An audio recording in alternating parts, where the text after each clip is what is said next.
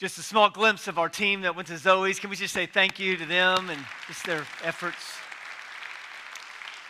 Because of your courageous generosity, we get to partner and participate in efforts like that at Zoe's Place, and you can learn more at zoesplace.com and opportunities for you to continue to support the bacon and egg farm that's being built. So we're just so grateful for your participation in that. Now we're going to be in Matthew 19 today, and we've been in a string of messages with the subtitle Forgiven, and part of what's happening here is Jesus has been a little bit like Mike Tyson. Now I'm not saying Jesus is Mike Tyson, don't tweet that, okay?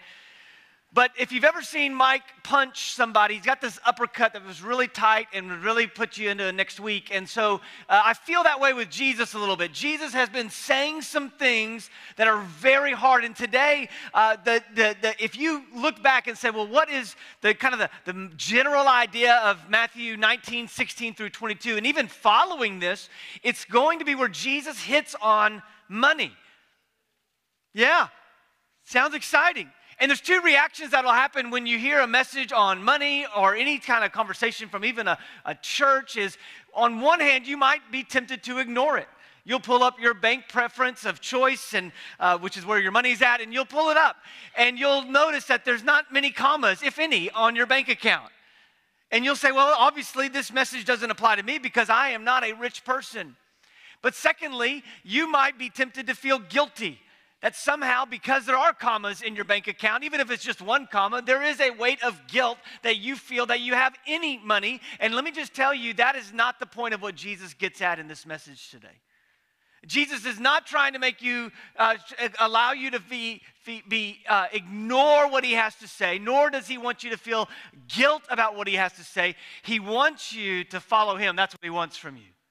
And so in our text today, there's this weight to it. Jesus talked about money more and possessions more than any other topic within the scriptures. And today, as we're walking in this multi-year walk through the Gospel of Matthew, we come to a place where Jesus is again asked a question.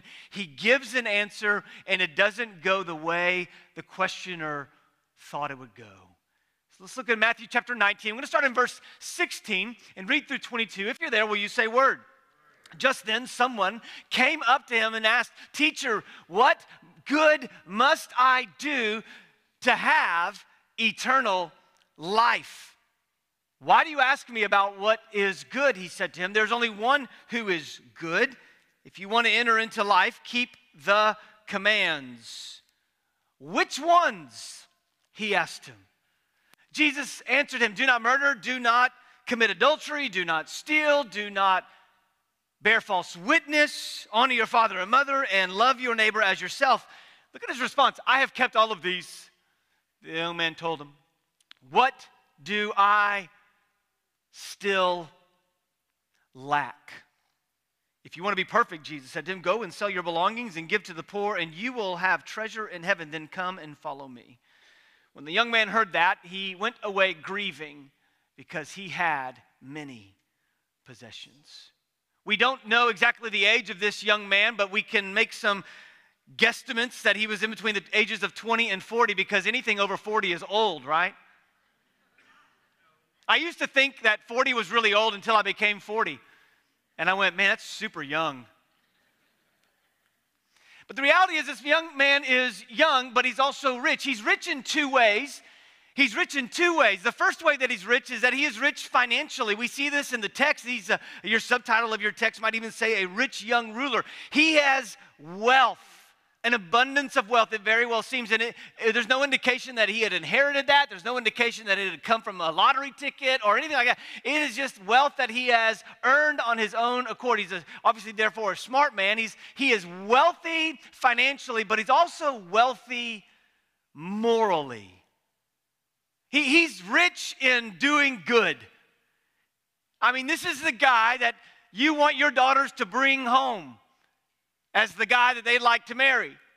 He's a good person. He's got means. He's wealthy. But our text is going to show us that he has the wrong idea of salvation. He has the wrong idea of salvation. He thinks that salvation is something that you can actually earn. There's some good that he can do. Look at verse 16. He says, that's not verse 16. There's verse 16. He says, what good must I do? What do I need to do to have eternal life? He obviously is a man who's seeking the Lord. This is like an ideal church member. This is somebody who is a prospect, as some old terms we might have used in days gone by. Somebody who we would like to have as part of the church because he's an educated man. He shows reverence. He's calling Jesus teacher. And he's seeking eternal life. But also, he has means. Like, this is like the guy that you want to join your church.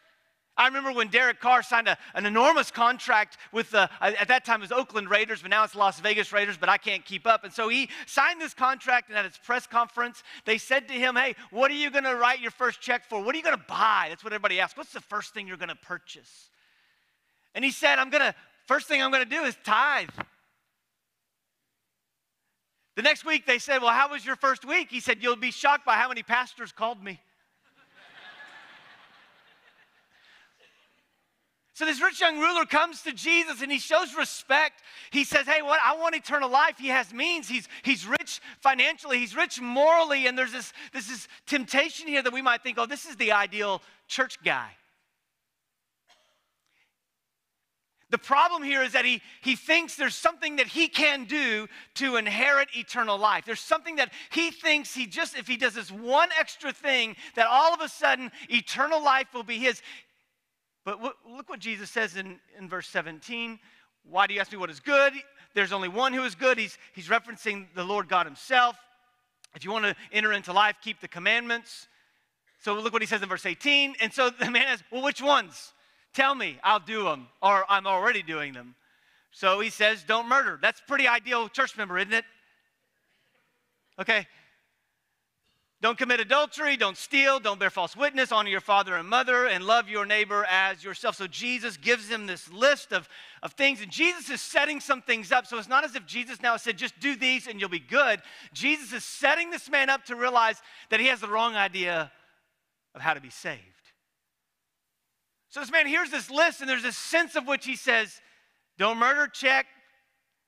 Don't commit adultery, check. Don't steal, check. Don't bear false witness, check. Honor your father and mother, check, check. Love your neighbor as yourself, check. Because look what he says in the next verse. I've kept all of these. Look, Jesus, I did it. And yet he asks the question, this is a critical question, what do I still lack?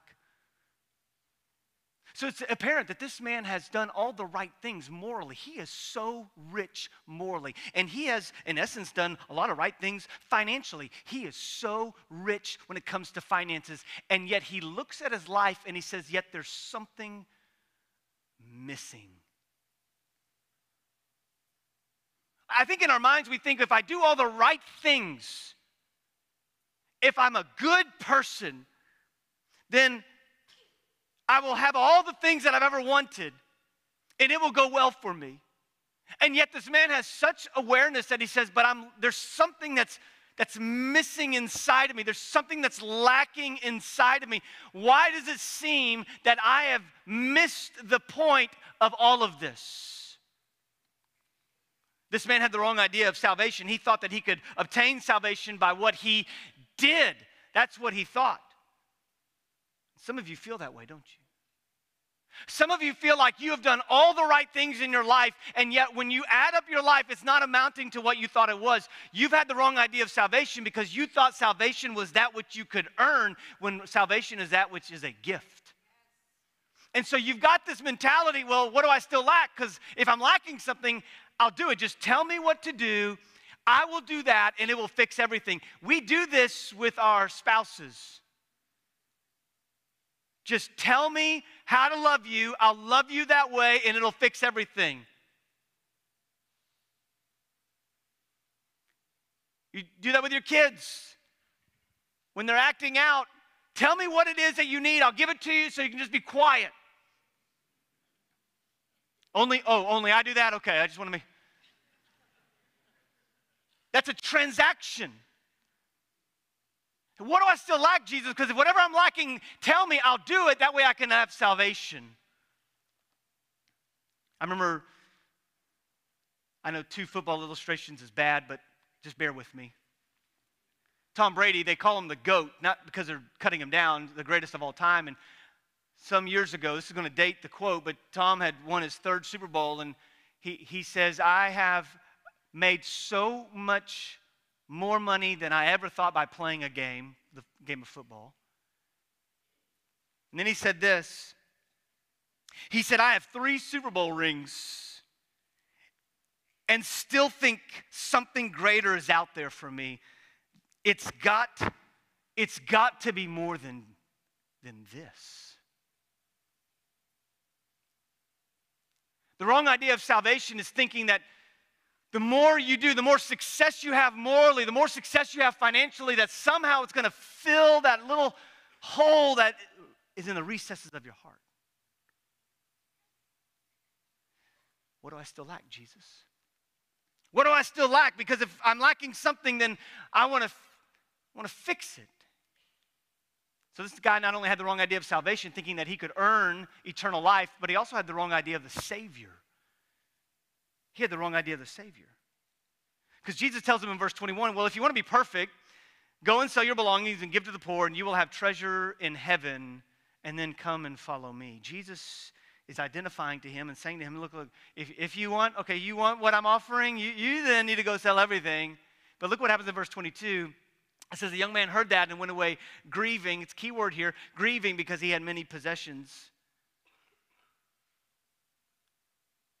This man came with a question to Jesus, expecting a particular answer, got a different answer than he thought he was going to get, and he walked away sad. He grieved as if he was told he was going to lose something of which he held dear to.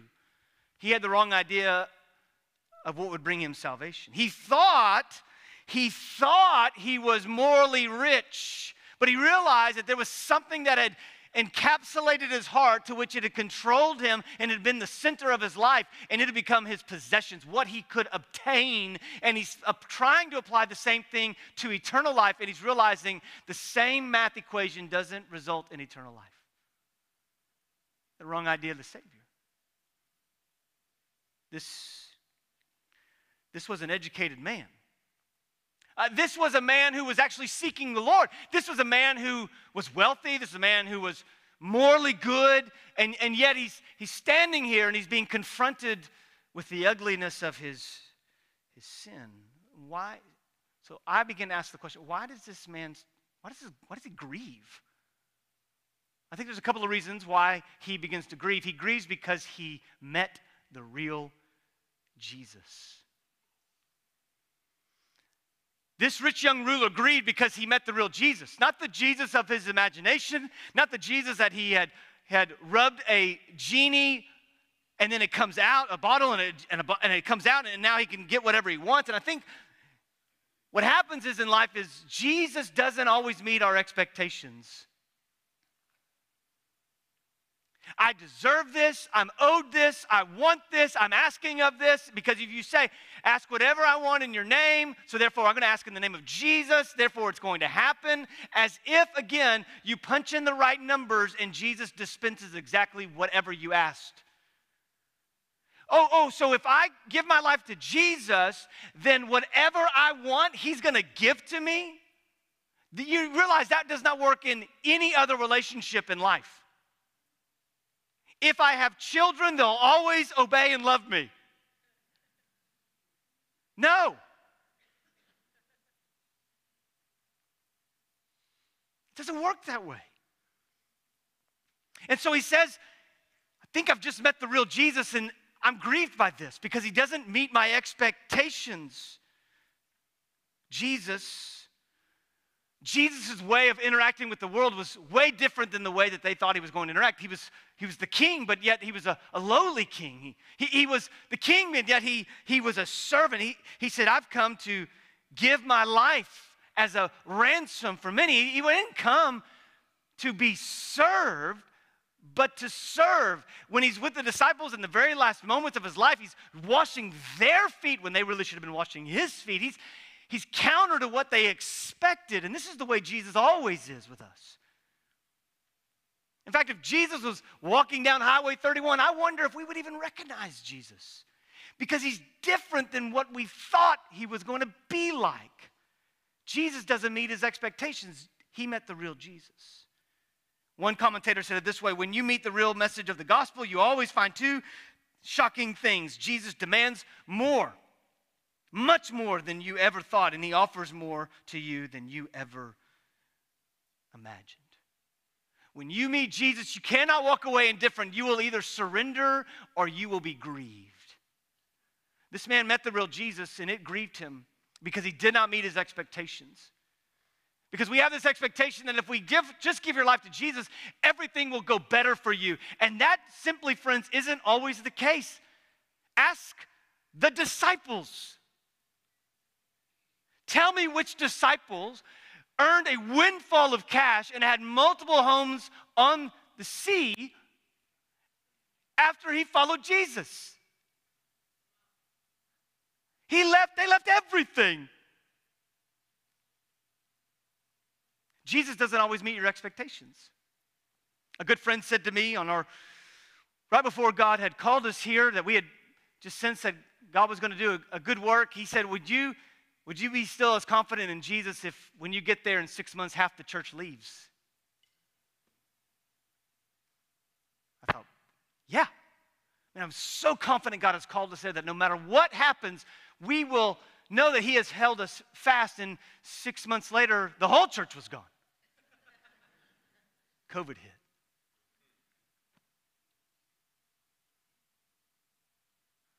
And yet, to reel back to go, our yes had always been on the table. And so sometimes we think when we say yes to the Lord in obedience that everything's just going to get better. But sometimes, friends, it actually gets harder because you meet the real Jesus. Not just that, he realizes that Jesus is not a supplement.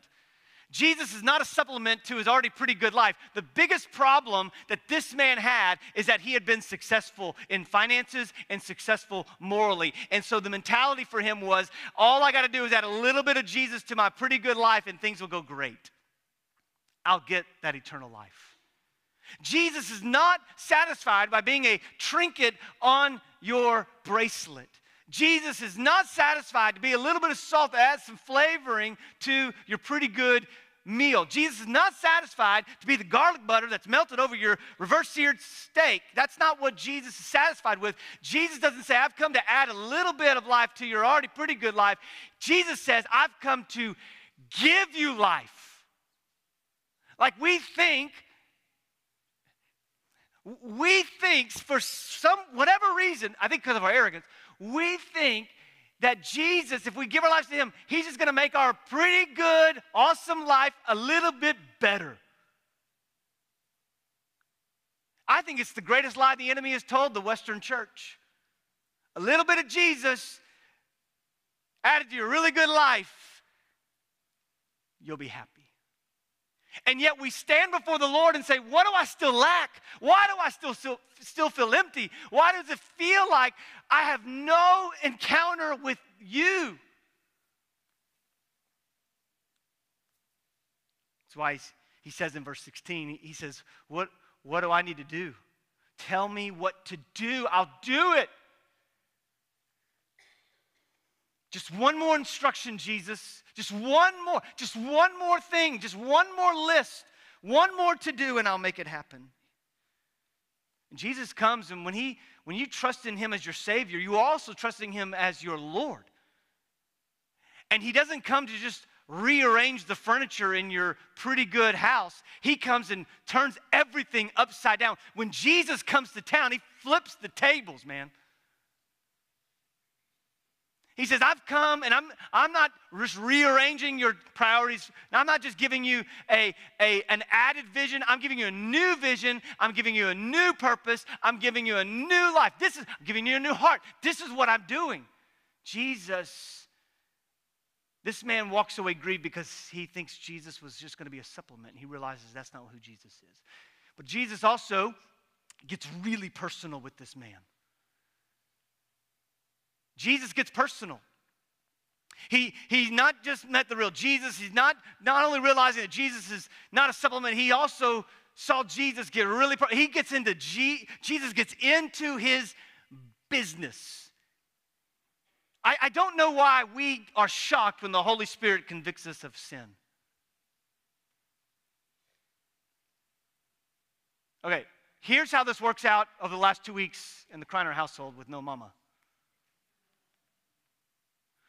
When my tone had been too sharp with my children, and I literally can see it on their face, and then their eyes begin to sweat. I don't know what that is, but their eyes begin to sweat. And I'm convicted by the Holy Spirit to say, your tone was too sharp on your children. Why am I shocked when I'm under conviction of sin? And I look at them and I say, Daddy's tone was too sharp. You may need to take a second to process that, but Daddy needs to ask your forgiveness. Jesus doesn't talk around the bush about your sin. He uproots the bush. He doesn't, like this, that's how we'll confront people in their sin. We'll kind of do this. You know that thing? You want to talk about it? No, he says, no, we're going to talk about it. This is wrong. The way you treated this person was wrong. The way you spoke about that person, wrong. That's what the Spirit does. I don't know why we're shocked when the Holy Spirit convicts us. Jesus always gets personal. Like when you're praying and you say, Lord, I confess all of my sin. Which ones? Well, in a general sense, I've been sinful. No. The Spirit, if He's inside of you, has convicted you of specific sins that you have committed against His holy nature, character, but also has probably convicted you about sins you've committed against a brother or sister in Christ. Well, in a general, no. Specifically, Jesus always gets personal with you and with me.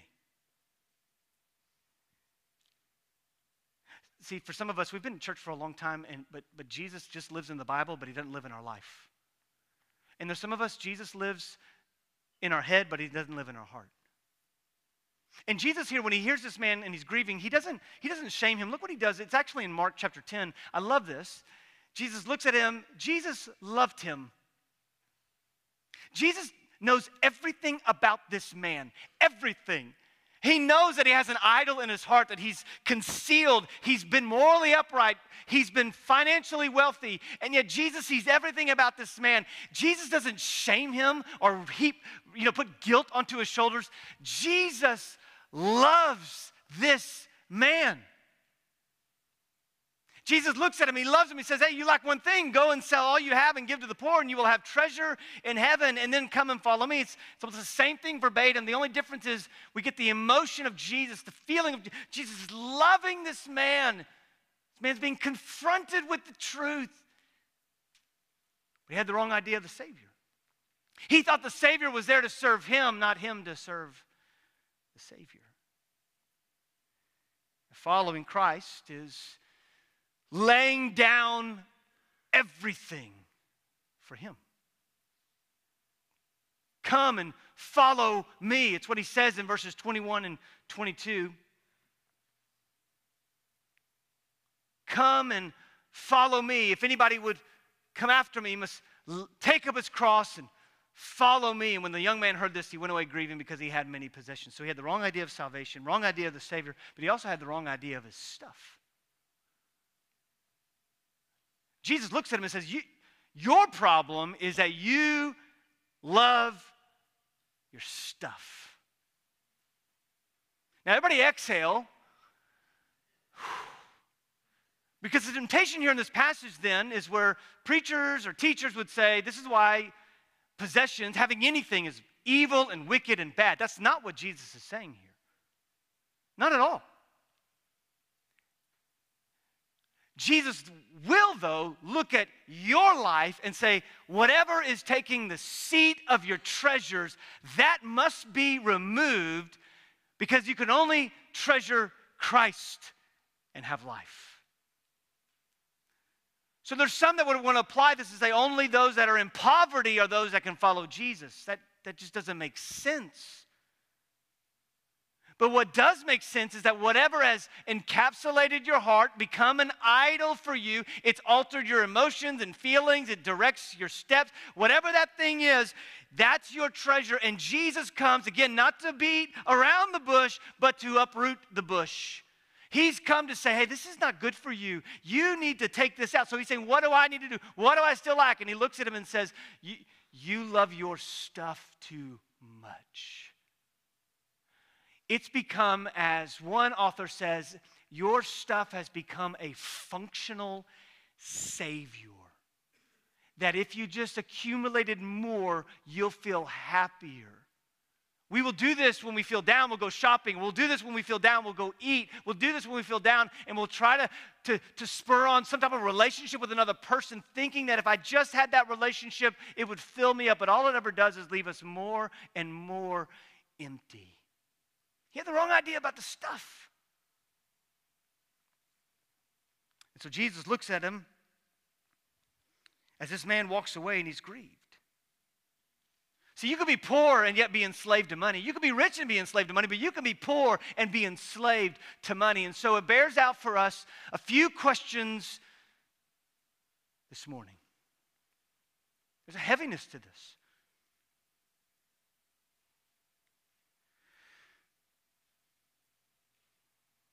What do you need to lay down?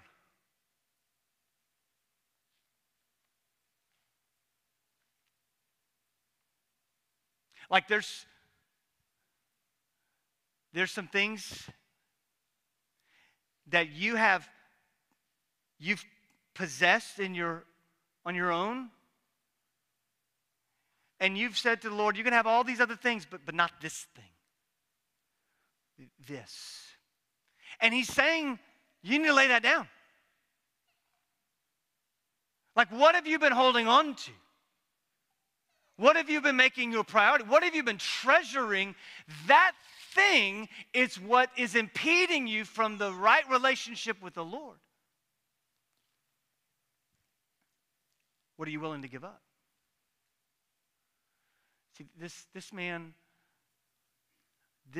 wasn't willing to follow the Lord.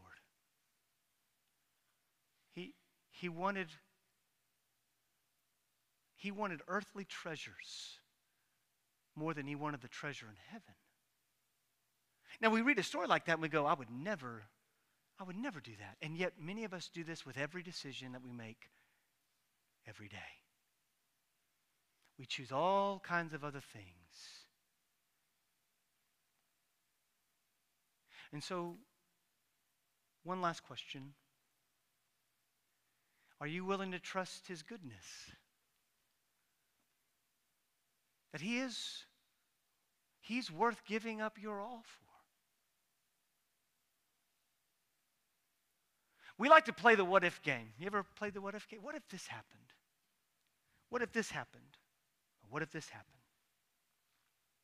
Someone even said to me, well, what if your wife didn't make it back from Malawi? It's deeply personal. Has Christ not held me fast these 41 years? Would he not hold me another 41 plus? She's not mine. People have a child and they'll say, I can't believe you'd raise a child in these conditions. I mean, do you know what this world is headed towards? They are not mine. They are not yours. They're his. What if things don't work out the way that you thought they would? They probably won't, and that's probably good.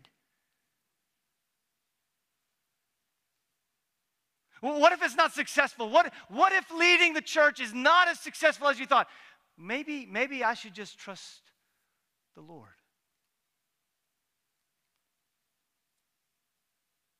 And not my own work. We like to play the what if game with scenarios that rarely ever happen, but the enemy uses to keep us from obedience. And so today, for you, there's probably some areas you've wandered into that you need to lay those things down. And when we sing, it'll be a chance for you to do your business with God. And I encourage you to do that. It really begins, though, with you confessing before the Lord that He is the Lord, repenting of your sin, acknowledging your sin, confessing that He is Lord, believing that only through Him you can be saved. That's the starting point. And then as you grow in your walk in Christ, you understand that you're under His lordship. His lordship is obedience to what He has called us to do and to be. To lay it all down and say, it's all yours, Lord. It may not work out the way that I thought it should. It may not be the way that I think it should. But I'm going to have to trust you because you are good and you are enough.